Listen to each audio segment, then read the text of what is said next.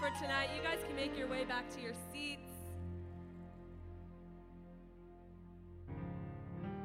It is so good to see so many people in the house tonight.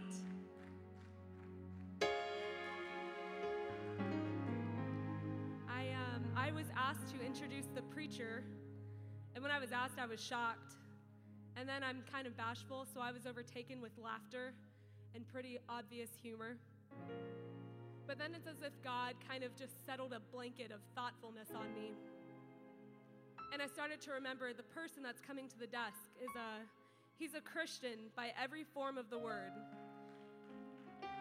and has willingly taken on the responsibility of proclaiming that title. And I've been afforded the privilege of witnessing God transform him as a man and his focus in these last days on the call of God for himself, but also for all of you. That's something to clap about. I'm excited about that. From many conversations we've had of his absolute burden for young people and the time spent in prayer and fasting for this next generation, hours of study just to have an answer if anyone has a question. His heart for God is unquestionable, and his heart for you all is indescribable. So Matthew, we want you to come preach the word. We want you to come convey your heart. Can everyone just back him up? We're backing you up tonight. Come preach the word.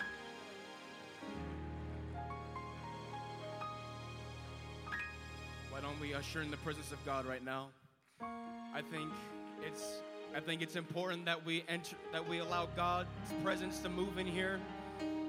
Hallelujah, hallelujah, hallelujah.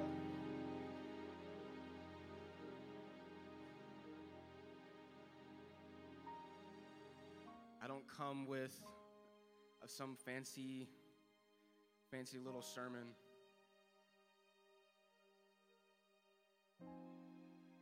I'm not the best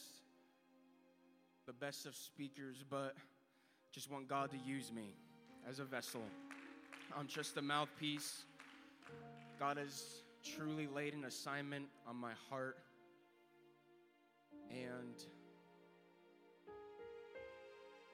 I feel like God's gonna do something in our youth group tonight. Maybe this only speaks to one person. Maybe this message is for another young person that's listening online, or that may listen to this on a later date. But I feel like God has truly impressed upon me a word for this house. If y'all can turn your Bibles with me. Before that, why don't we just lift up our hands right now? I feel like God's going to do something great. God, we love you and we praise your name, God. Oh, God, anoint these lips of clay of mine. Use me to be a voice to this generation and the generation coming up after me, God. Lord, let this word reach the hearts and minds and ears of every soul in this room tonight, God. Hallelujah. Let the altars be filled with people tonight, God.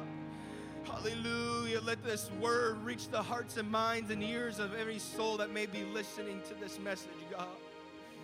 God, we praise you and we magnify you. And all God's people say amen. If y'all can turn with me to the word of the Lord in the book of 2 Peter chapter 2 and verse 18 to 22. I'm going to do my absolute very best to be aware of time. I'm going to do my very best to say what God wants me to say. And we're all going to pray through at the altars together. 2 Peter chapter 2 verse 18 to 22.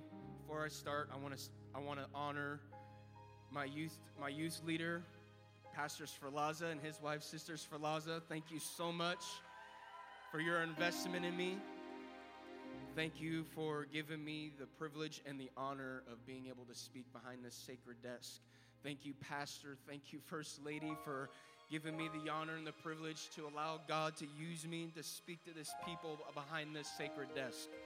I don't take it very lightly, but without further ado, let's get started in the word of the Lord. For when they speak great swelling words of vanity, verse 18, they allure through the lust of the flesh, through much wantonness, those that were clean escaped from them who lived in error. While they promise them liberty, they themselves are the servants of corruption. For of whom a man is overcome, of the same is he brought in bondage. And then verse 20 is what I want to really emphasize on. For if after they have escaped the pollutions of the world through the knowledge of the Lord and Savior Jesus Christ, they are again entangled therein and overcome, the latter end is worse with them than the beginning. For it had been better for them not to have known the way of righteousness than after they have known it to turn from the holy commandment delivered unto them. And then the last phrase of 22, the dog is turned to his own vomit again, and the sow that was washed to her wallowing in the mire. And then the last scripture, Genesis chapter 4 and verse number 7. Everyone's familiar with the account. This is where Cain and Abel, they're young men at this point, and they're giving their first fruits to God. Abel gives his first fruits. Cain does not give his first fruits.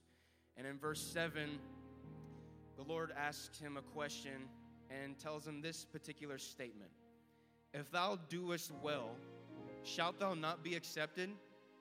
And if thou doest not well, sin lieth at the door. And unto thee shall be his desire, and thou shalt rule over him. And for a few moments tonight, I want to preach on this simple topic that the Lord has given me, and that is when sin enters your life. Why don't we all put our hands down and just clap our hands into the Lord right now? God, we love you and we praise you. Hallelujah, hallelujah, hallelujah. You can be seated. When I began to prepare, as the Lord gave me this assignment to preach to you all tonight, I thought it would be important of us to understand what the word sin means. And Sister Aber, when she preached, she did this very well, explained it very well, but it comes from our Greek word hamartia, meaning a missing of the mark. It also comes from the Greek word hamartano, meaning to miss the mark or to sin against God.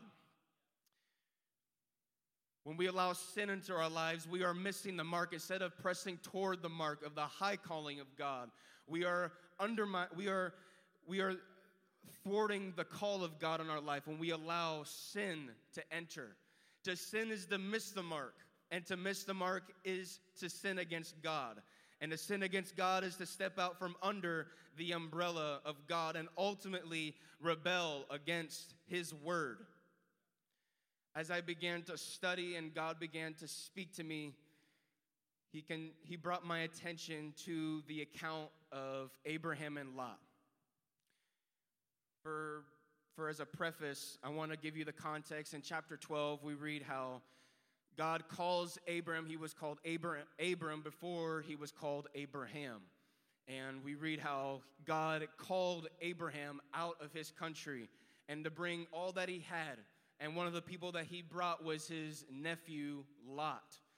We get out of this that God calls you out to bring you into something new. When you got sin under your life, God wants to get all that old filthy junk out of your life so He can bring you into what He's called you to be, into the land of promise. Similarly, before God can live inside of us, He has to get that junk out. 2 Corinthians chapter 6 and verse 14 says, to be not unequally yoked together with unbelievers. For what fellowship hath righteousness with unrighteousness? And what communion hath light with darkness? And what concord hath Christ with Belial? Or what part hath he that believeth with an infidel? And what agreement hath the temple of God with idols? For ye are the temple of the living God. As God hath said, I will dwell in them and walk in them, and I will be their God, and they shall be my people. If we are to be all what God has called us to be, we got to get all the old junk out of our life. We got to get the old friends out of our life. We can't dwell with the sinners of this world. We can't partake in the pleasures of this world and the cares of this life and say we're a Christian. Wherefore, the Apostle Paul says, for this reason, come out from among them, and be ye separate, saith the Lord, and touch not the unclean thing. This was the issue that the children of Israel had from the very beginning. They just could not understand and obey the simple commandment of being separate from the world. They wanted to do everything the world wanted to do. They wanted, for instance, they wanted a king like the other nations when God was their king. And in chapter 13, we read how strife began to arise between the herdmen of Abraham and Lot's cattle. Abraham chooses in result of this strife between him and his nephew's herdmen's cattle, we read how Abraham's like, look, if you go to the right, I will go to the left. And if you go to the left, I will go to the right. And we see how in verse 12 of the chapter 13 of book of Genesis, Abraham chooses to dwell in the land of Canaan, whereas Lot chooses to dwell in the cities of the plain.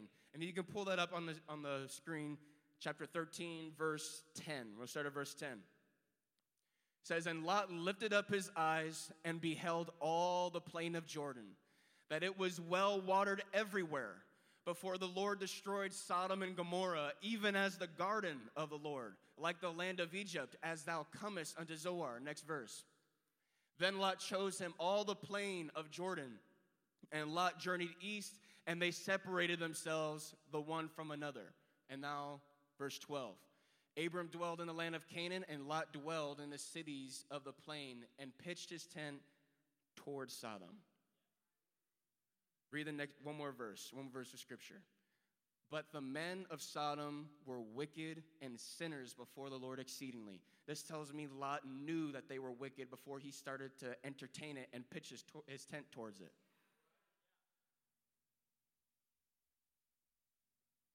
It's funny how sin always tries to paint a beautiful picture of itself. It's interesting how the debauchery of this world, the cares of this life, the pleasures of the opportunities that this world has to offer always presents itself in a beautiful way. It looks good. Why not look at it? It's so beautiful to look at. It's so awesome and pleasurable. It satisfies my spirit when I look at it. He found the surroundings of Sodom and Gomorrah captivating. And it's not that he looked at it. It's the fact that he dwelled upon it and he entertained upon it. It's one thing to see something wicked and look away from it, but it's a whole nother thing to see it and find it so attractive to the point where you long for it every day.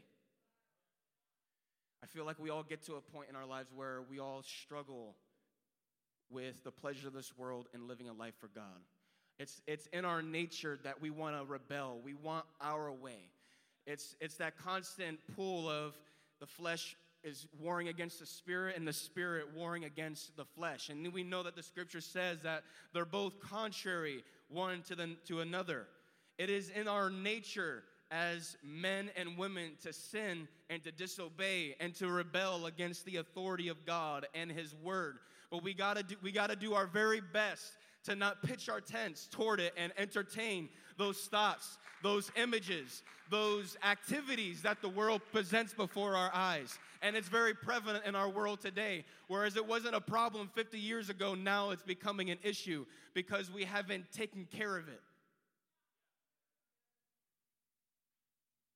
Abraham and Sarah, another chapter later, in chapter 16, they ended up having a child out of the will of God. Sarah was barren, the scripture says, and they were both in their old age. And Sarah, at one point, is like, you know what, Abraham? why don't you lay with the handmaid Hagar so that, our seed can be blessed? God told you your seed was going to be blessed. We can't do it. It's impossible for us to do it. Why don't you go lay with Hagar?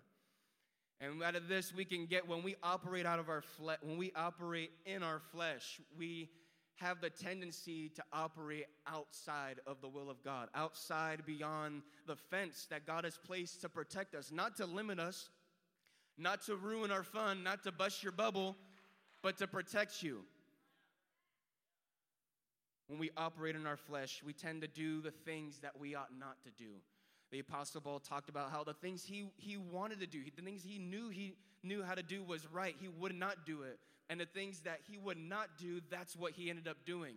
And he knew that it was sin that worketh in him, and it was his flesh. It was his carnality. And if we're not careful, we'll end up like Lot, who started off pitching his tent and looking at it every day to ending up in sin and in wickedness. God's not looking for a people that's willing to compromise. He's not looking for people who are lukewarm. God said that I would rather you be cold or hot, not lukewarm. If you're lukewarm to God and in God's eyes, he's going to spew you out of his mouth. He's going to vomit you out of his mouth if you choose to live a life of sin.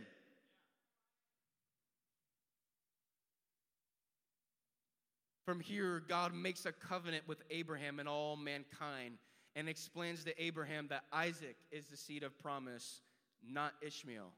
And we can see that as the Apostle Paul writes in his epistle in the book of Galatians, and he explains that. And then we read chapter 18, and it just did something to me when I was reading it and I was studying the scripture. We find how there were visitors, there were angels that appeared, that robed himself in fleshly form. And they come up to Abraham. They see him and his wife at the tent. They tell him that God's going to give him a child. They tell him that, is there anything too hard for the Lord to do? And he tells them that, and this time, next season, you're going to be blessed with a child of promise. And shortly after that, we see the men move towards Sodom and Gomorrah, and we see that Abraham has this conversation with God. Lord, if there be 50 righteous, are you going to destroy the righteous with the wicked? If there be 50 righteous, are you going to save them? If there be 45, it's just this back and forth thing, because he knew he had a nephew and a family there that was living in sin and wickedness.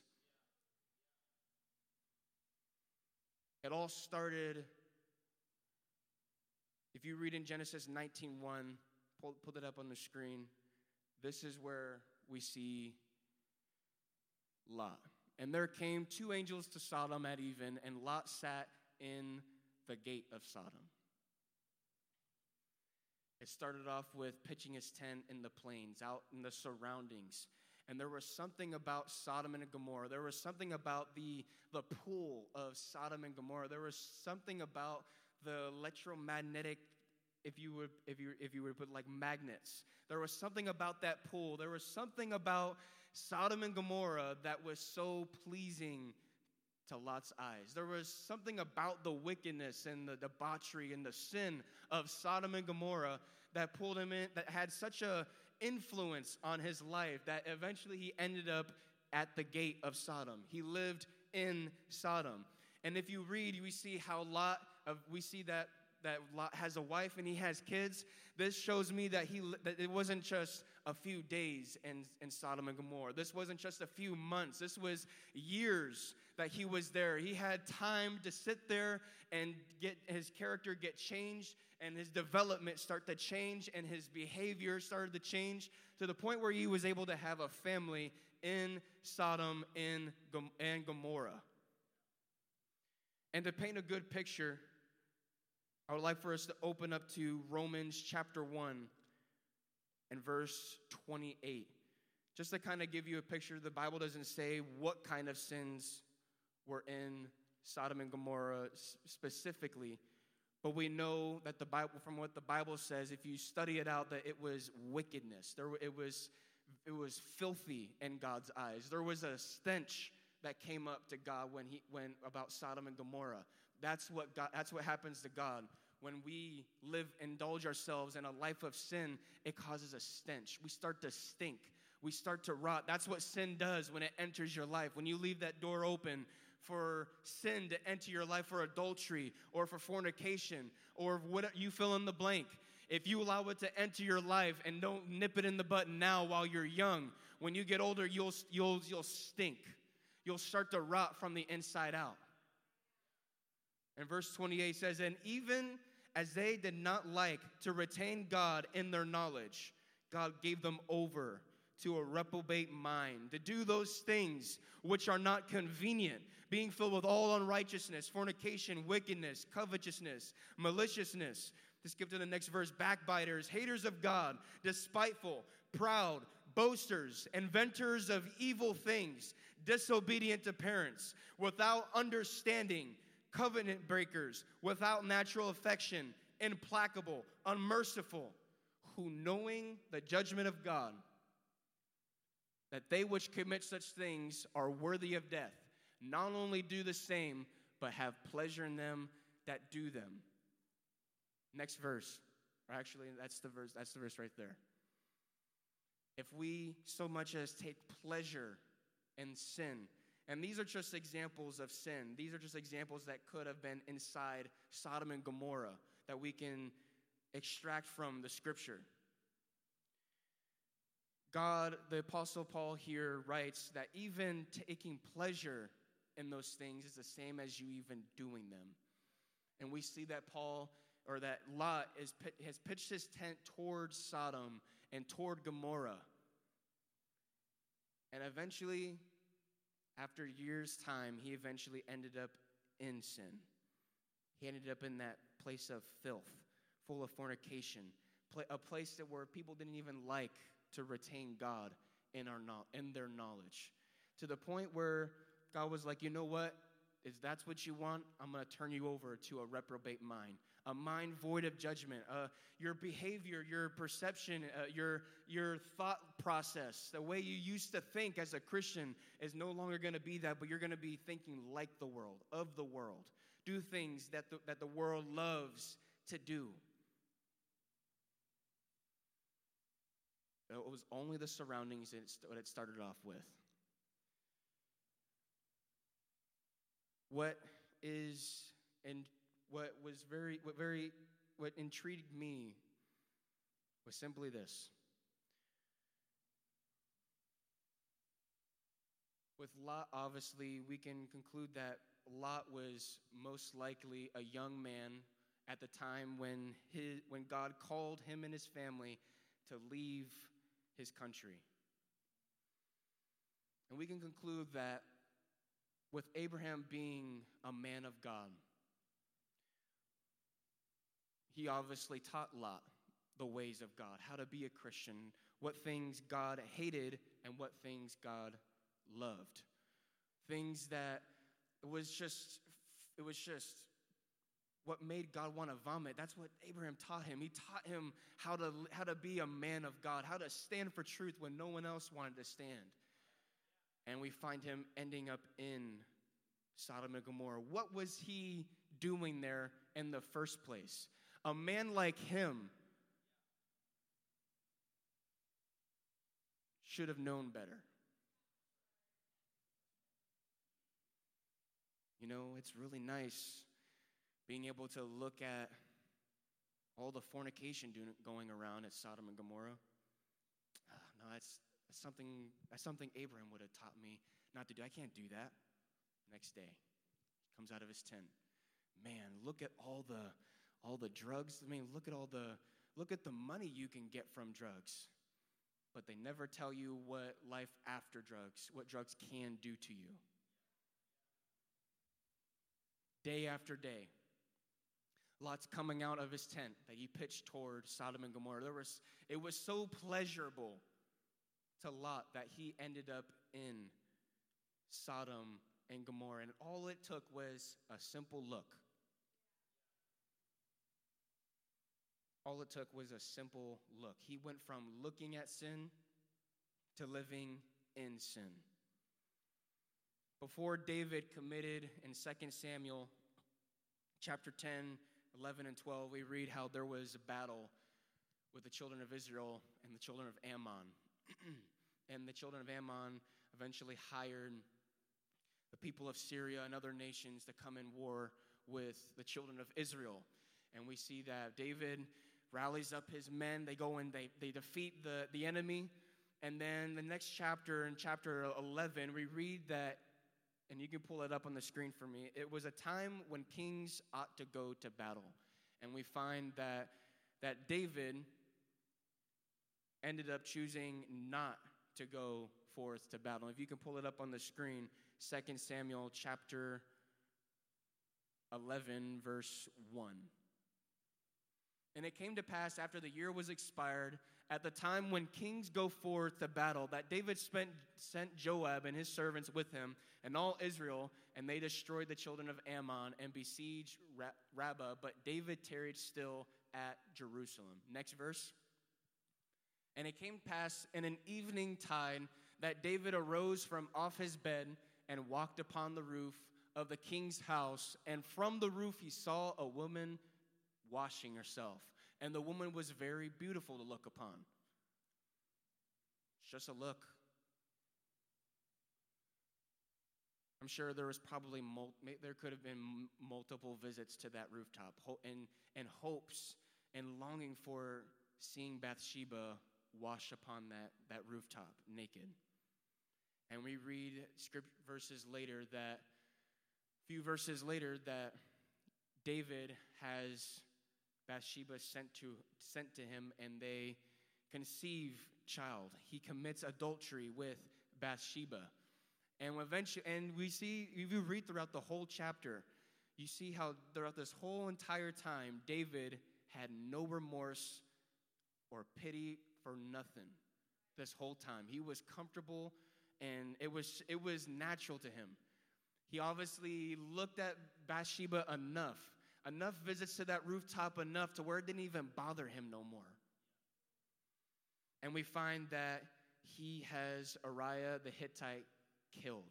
He didn't even have the guts to kill him himself, and he had someone else do his dirty work for him without any remorse, without any pity, and had him killed in the front lines of battle.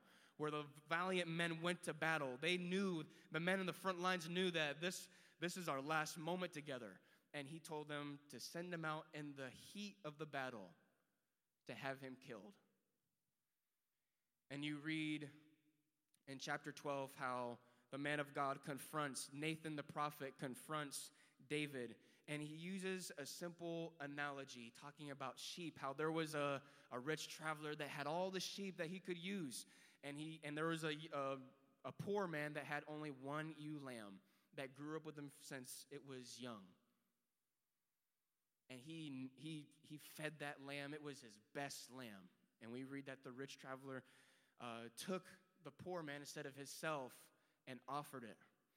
And we read how David responds to Nathan, and he says, whoever this man is, he's gonna have to pay big time for this. God's gonna be so mad at what he had did. And Nathan the prophet says, "Thou art the man." He uses the example of this to try to get David's attention. Because there was something about lambs that caught David's attention. Before he was ever king, he was a shepherd boy on the hillside, tending to the sheep. Didn't want the lions or the wolves creeping in with all the sheep, because he knew if the wolves crept in long enough and got mixed up within the sheep, the wolves would get hungry and would tear into the sheep apart and take the very lives of the sheep. We read in Scripture how Jesus likens us to his sheep, and he is the shepherd, and the sheep know the voice of their shepherd. The reason why young people, we preach these messages, why Pastor and all the great men of God that have come here preach these messages of separation from the world, is to keep the wolves out. Before you start going tearing down those fences and those walls that were built, not to ruin your fun, not to limit you, not to dictate your life and what you can, what you cannot do. It's a bunch of rules and no. What those walls were designed to do was to keep all the filth and the wolves and the junk out, not to bring them in. And he says, "Thou art the man. Thus saith the Lord God of Israel, I anointed thee king over Israel, and I delivered thee out of the hand of Saul." And verse number 9, "Wherefore hast thou despised the commandment of the Lord to do evil in his sight? Thou hast killed Uriah the Hittite with the sword, and hast taken his wife to be thy wife, and hast slain him with the sword of the children of Ammon." And verse number 12, "For thou didst it secretly, but I will do this thing before all Israel and before the sun."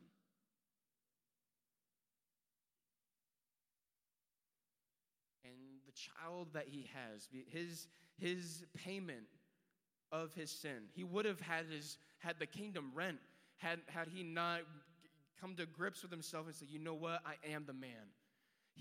God sent a man of God, a watchman on the wall, into David's life at the right place and at the right time, and saved the very life of David. David was on the brink of losing his place as king over Israel. And we find that his repentance and his change of heart and his acknowledgement, you know what, I did what I did was wrong, and it was filthy, and it was disgusting. His result and his payment was that his child was going to die. All because of one look of sin. We read that his son Amnon had a friend named Jonadab. All it took was one bad voice of influence to get him to rape his sister Tamar. Young people, if we're not careful with the things that we look at, if we're not careful with the friends that we hang out around, if we don't get it in our heart and in our spirit and in our being to not do those things which are unpleasant before the eyes of God, we'll start to become those things. And it'll get to the point where it'll change your behavior. It'll change the way you think. It'll change your development.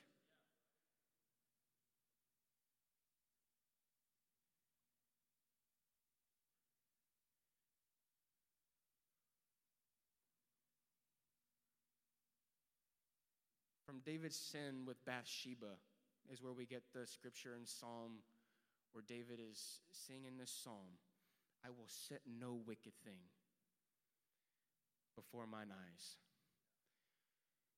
We read how the angels meet up with Lot and his sons, and the angels told him, "Hey, there's going to be certain judgment if you keep staying here." Lot probably on his trip to Sodom and Gomorrah was probably, you know what? I'm glad I don't have to listen to my Uncle Abe anymore. I'm glad, man, I can fornicate all I want. I can marry the woman in this world all I want and not have to worry about him being on my back. I can partake in this and not have to worry about the man of God counsel me on day in and day out and tell me what I can't do and tell me what I have to do. If that's how you're looking at it, you're looking at it wrong. I had one person tell me that because he said, and I'm just being transparent. He said, it's funny how I do one thing. This is this one particular young person. You go, why is it that one thing I do that for some reason doesn't line up with what the man of God sees? Just kicks me out because I do one thing that doesn't line up with what he said. Red flag number one. It's not up to question whether you want to agree or disagree with the man of God. The man of God says something, it is a word from heaven. It is not up for debate.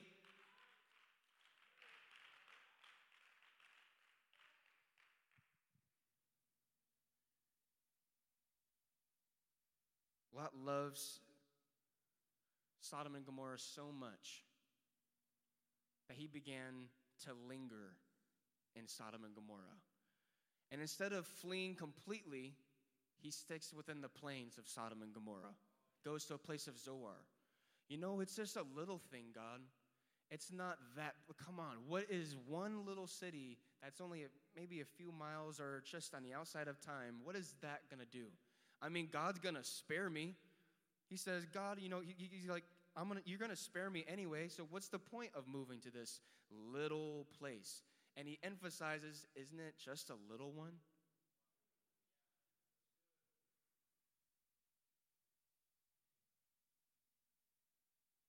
Again, all it took was one little trip on the rooftop for David to commit adultery with Bathsheba.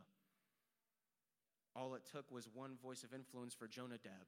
What makes you think just looking at Sodom and Gomorrah is going to be any different? When you view sin, when you view the world and you take pleasure in this world, all it's going to do is rot you out from the inside.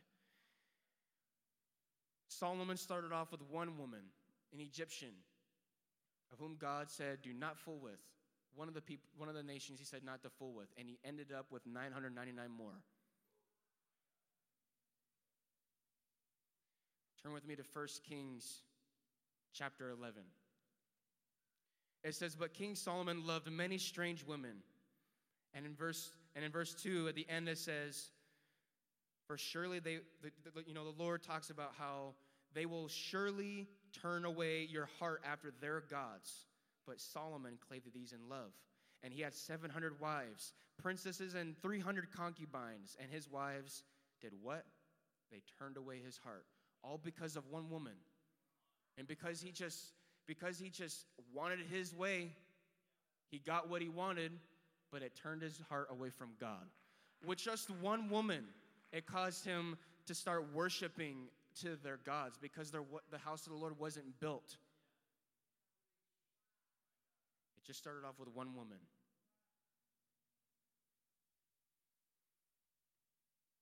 If you keep reading, it says, for it came to pass when Solomon was old that his wives turned away his heart after other gods, and his heart was not perfect with the Lord his God, as was the heart of David his father. And Solomon did evil in the sight of the Lord, verse 6, and went not fully after the Lord as did David his father. And you read how he begins to build all these high places. And because he started to do all these things, all the kings after him had the same issue. They destroyed the groves, they kept the high places there, and there was this back and forth situation going on. People of the kings of that time and the children of that time just could not understand the simple commandment of staying separate from the world. The longer you stay in the world, the more you'll become like the world.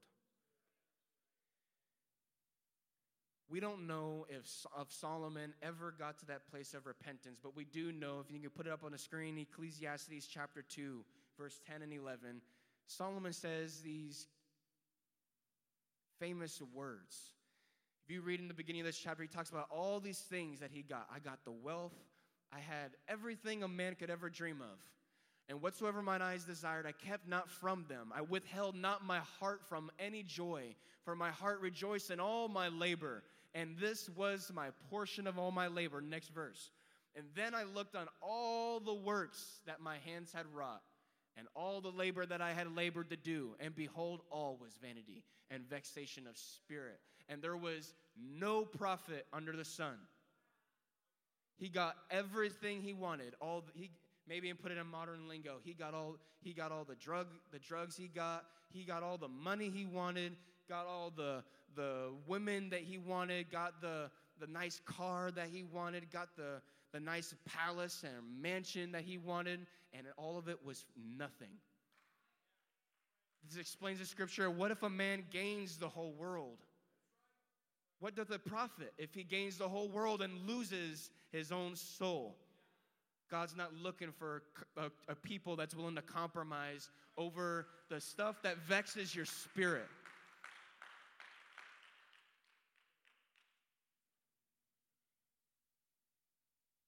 God is not looking for a people that's willing to conform to this world. The word world in this sense comes from the Greek word aion, meaning an age or era. It is used of one's time or of life or age. It is a period of time or period of indefinite duration that is marked by spiritual or moral characteristics. From each aeon, there arise inventions, allurements, enticements, carnal trappings, places, and events invented by humans. Every generation produces an atmosphere and environment that is peculiar to its own day, which is destructive to our spiritual lives if we involve ourselves in it.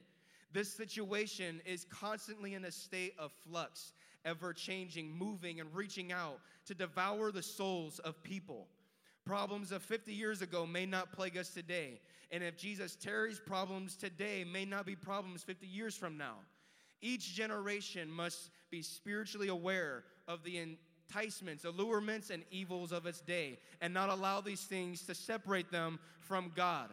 We cannot get mixed up with this world. We cannot allow the world to shape us and form us into its mold, because if you look at it, you'll end up into it. As we move forward with new inventions, devices, and new forces of evil to fight, we must stay abreast of what the Spirit is saying to the churches. Each generation produces its own age and spirit. The world, which is the cosmos, referring to the customs, values, and habits of sinful human society, of humanity under satanic influence, will constantly bring false doctrines, wrong codes of conduct, and worldliness to our society. We have desires, ambitions, strong inclinations to be like our contemporaries and to participate in the activities of our age. We must discern these satanic devices that are peculiar to our day, are particularly prominent to our day, and then we must shun them and remove them from our lives. And if you're not careful, if you entertain this world, you'll get caught up in the spirit of this age. You'll get wrapped up in the carnal ways of mankind. You'll get wrapped up in the very rebellious nature of mankind. I'm sure David was like, come on, it's in my nature as a man to look upon a woman. That's a habit. You can break habits. Don't confuse what's with nature with habits. It is our duty as Christians to break those very habits. This is why we can't conform to the world, because if we conform to the world, we become like the world. If we get so infatuated with the customs and values and habits of sinful human society, then we will spiritually die from the spirit of this age.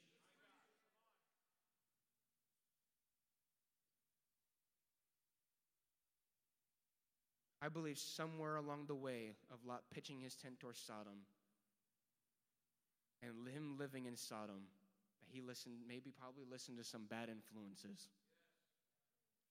Probably just simple people taking a normal walk in the cities.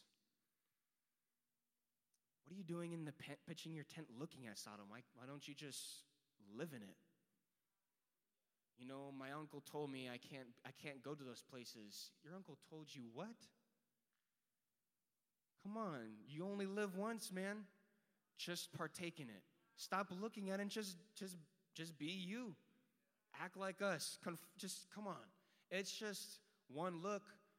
Hey, you know, I got some buddies back in the city, in Sodom. We hang out, we party, we throw down, we have all the fun we can with the women. Why don't you just come and hang out with us? Or if they want to make it innocent and try to cover up what really is happening, they'll say, come on, we understand that you're a Christian. Why don't you just hang out with us? It'll be fine. We won't go that far. Just come with me. Which brings me back to 2 Peter chapter 2 and verse 20. If you can bring that up on the screen, please. And I'm not going to be much longer. So if musicians, you can come. For after they have escaped the pollutions of this world. Pollutions comes from our Greek word miasma, meaning foulness. It denotes the vices or the wickedness of the ungodly which contaminate a person in his or her interaction with the world. It stains you, it tinges you, or dyes you with another color in the staining of a glass. And if you interact with the world and the pollutions that this world has, you'll start to stink and it'll contaminate you.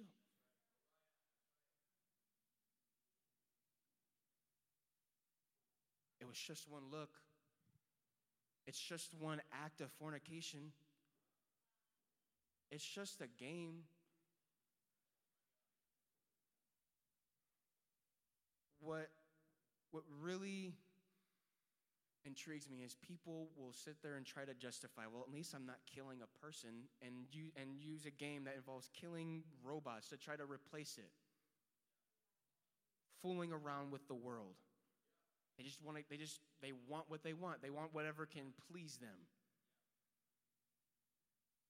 Saul lost his place as king because of the sin in his life that he allowed. It's just King Agag, just one person. What's the big deal, Samuel? The people it was the people that did it, not me. When the scripture literally says Saul and the people.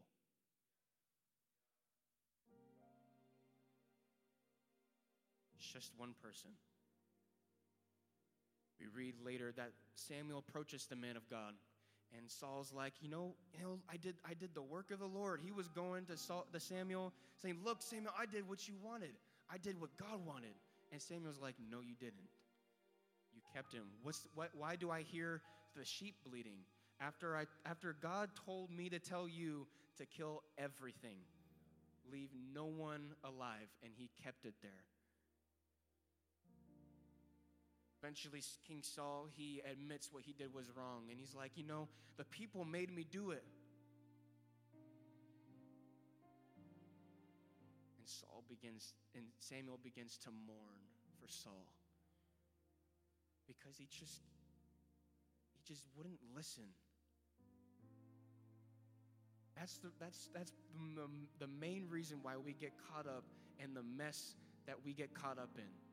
Is because we couldn't simply just obey what the man of God had to say. That man that's sitting back in that pew has to give an account for you. It doesn't feel good when he has to go before God and God, I tried telling them to not get caught. I tried telling them not go to that place, and they went there anyway. I told them, come on, you got to get that television out of your home. Because it's gonna bring in all the filth of this world. But because it's just a good movie, it's just a good show, at least it's PG.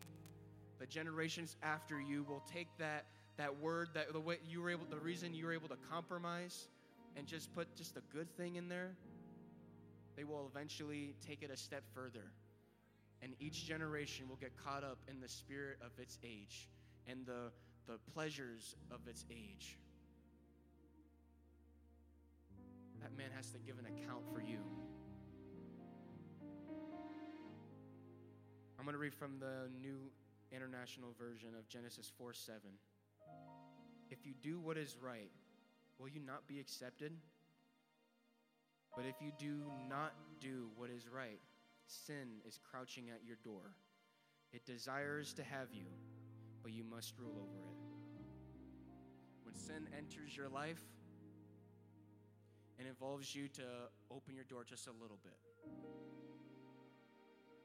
All it takes was just a little opening of the door. And if you can put the slide back on there, you see cups of different shades of water. Purity, clear. That's the soul. The picture on the far right of a glass of water. Let's just say that represents us. Come to God, living a life of God, life for God, and we start, just a little bit of fornication. I mean, what's the big deal if I disobey what one thing the man of God says? And there's this progression that begins to happen. Little sin here, little sin there. I mean, I'm doing fine. Scripture talks about how people sin because there isn't expedient judgment. what will happen if you sin long enough, you'll end up looking like that one on the far left. God cannot use someone that's full of junk.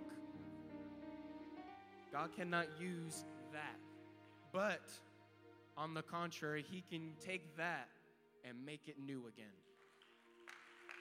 I know this isn't popular preaching, and if you can all stand with me.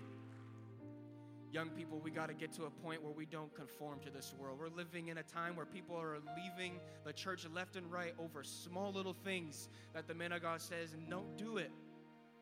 Stay away from those things. Because if you're not careful, you'll end up like the cup of water on the far left. And you'll get dirty and you'll be filled with the pollutions and you'll start to stink in God's eyes. So as we all stand, I want us all to just maybe in this time, in this season that this coronavirus is taking its place, I'm asking if there's any young people that are willing to rededicate themselves like I had to. I'm wondering if there's any young people. Maybe this didn't speak to anybody. Maybe this is for someone else. Maybe this is just for one person. If you can't just listen. It says that Samuel mourned for Saul. And God was like, Samuel, stop mourning. I have placed someone new, someone else. I have prepared someone else that is going to be king. Don't get twisted up and mixed up in the mess and the filth of this world, young people. If we can all lift up our hands right now. God, we come to commit ourselves to you tonight. As these altars are open, you can come. There's a better way to live this life. And the answer is not to look at Sodom and Gomorrah.